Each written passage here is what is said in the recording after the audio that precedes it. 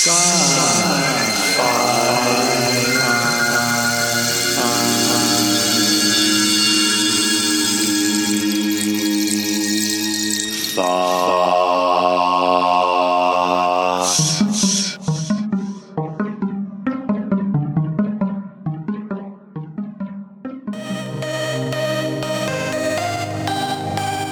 I'm Jonathan Jiang. My everyday life is doing satellite observations of the aerosols and clouds from space. To use that data, we study climate change and also how the impact of climate change to the environment, to the surface, and so on.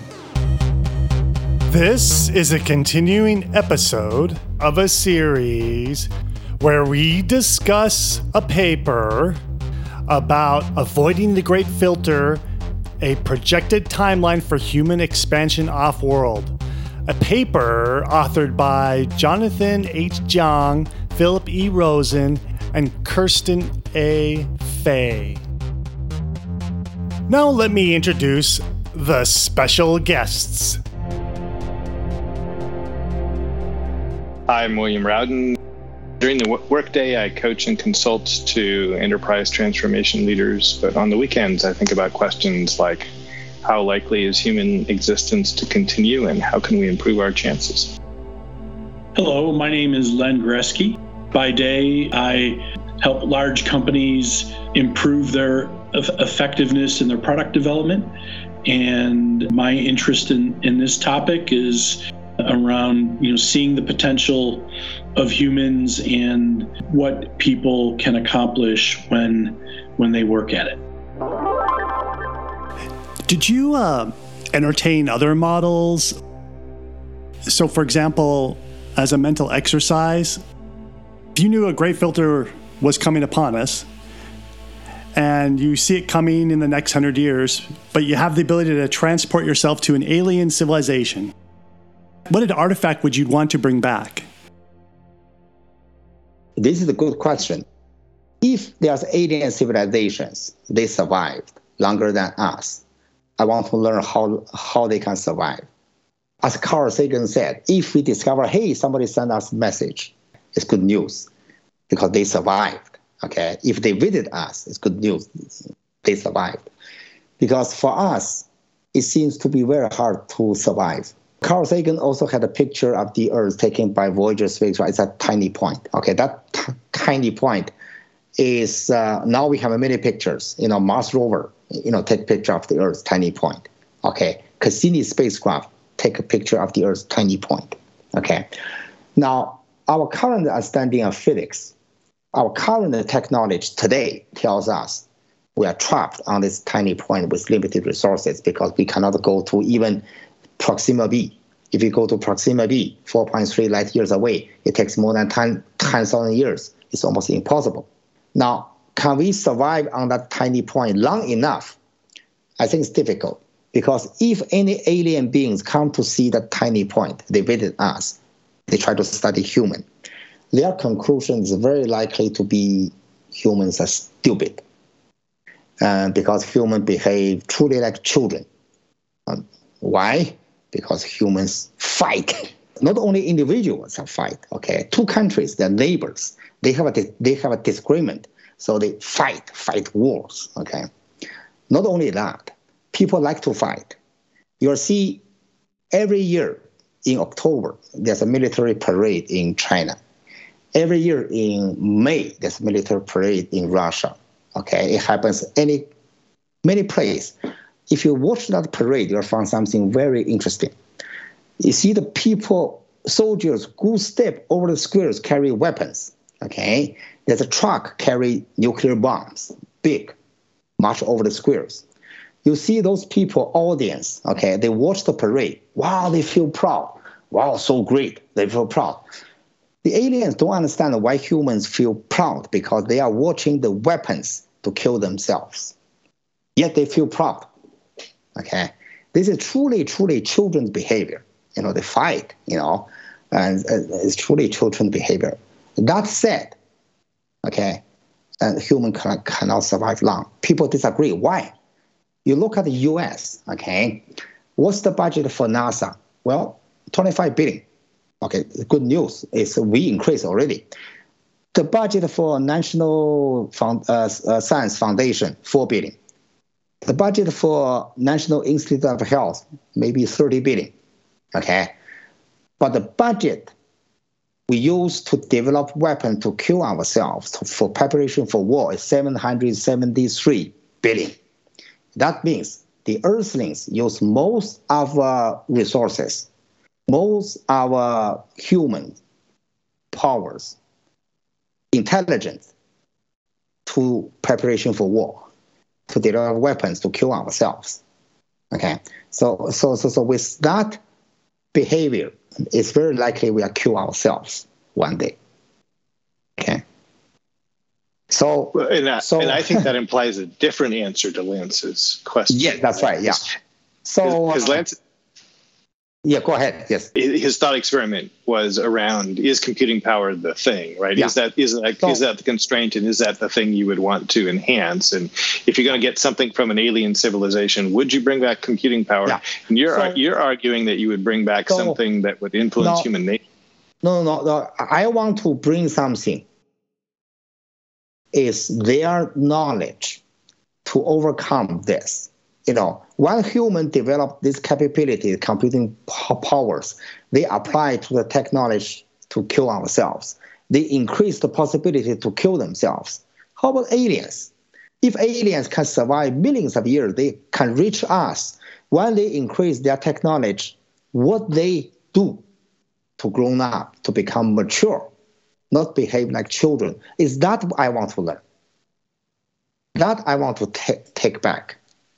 Yeah, I think that's a great answer. What is it? And specifically, like, how could we rapidly mature the mentally young among us into a frame of, so that the most of us or the most influential of us are of a frame of mind where we understand that making weapons for our own destruction is not wise. Yeah, that would be a great technology to bring back. Yeah, so this is exactly what we call avoiding the great filter. How to do that, we got to figure out. You either learn something to mature enough, or you escape faster before the great filter arrives. Nice answer, yeah.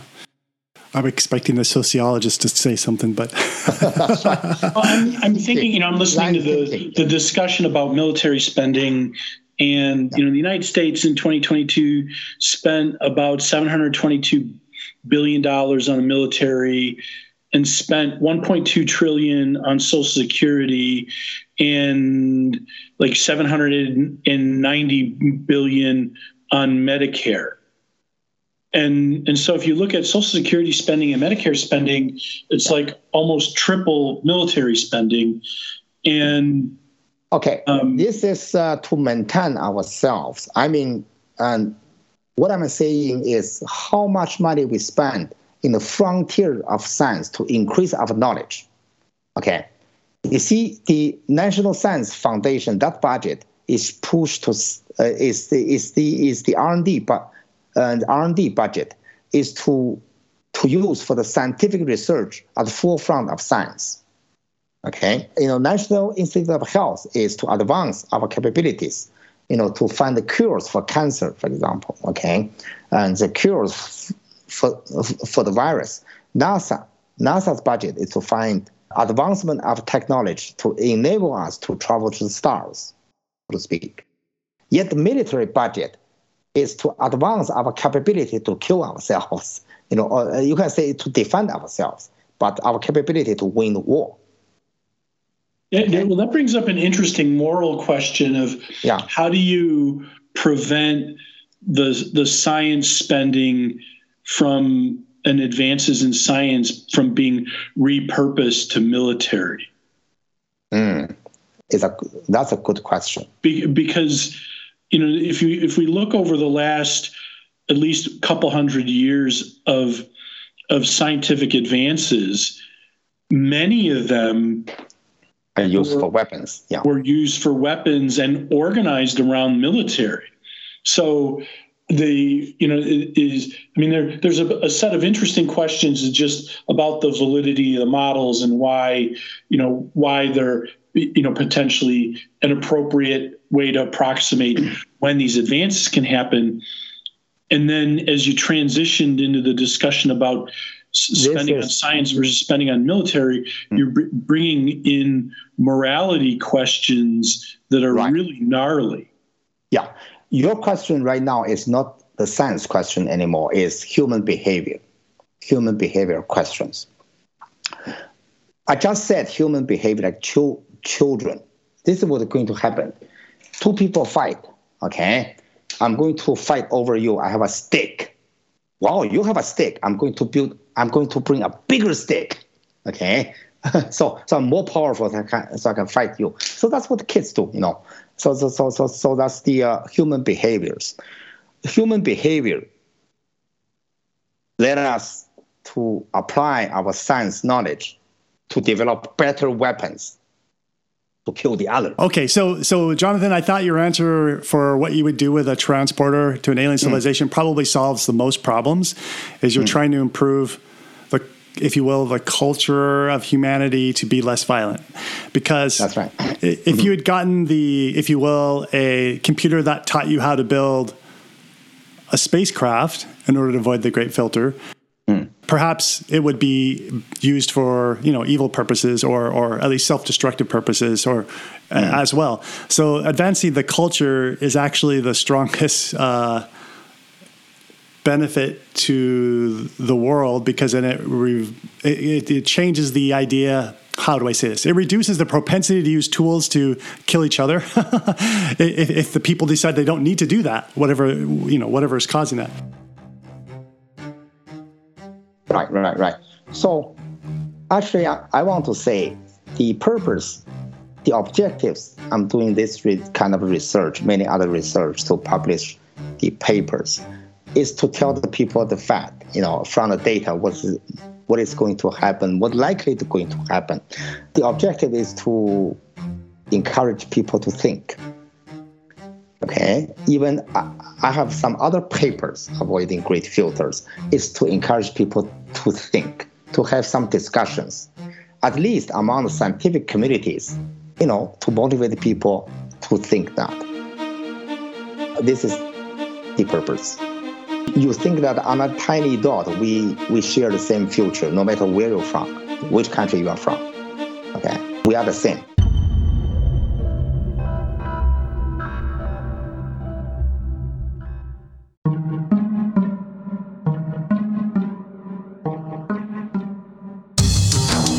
It's the 22nd century, and although there's no faster than light drive, governments and religious organizations fund voyages by giant ships that spend multiple generations in voyage to Earth-like exoplanets.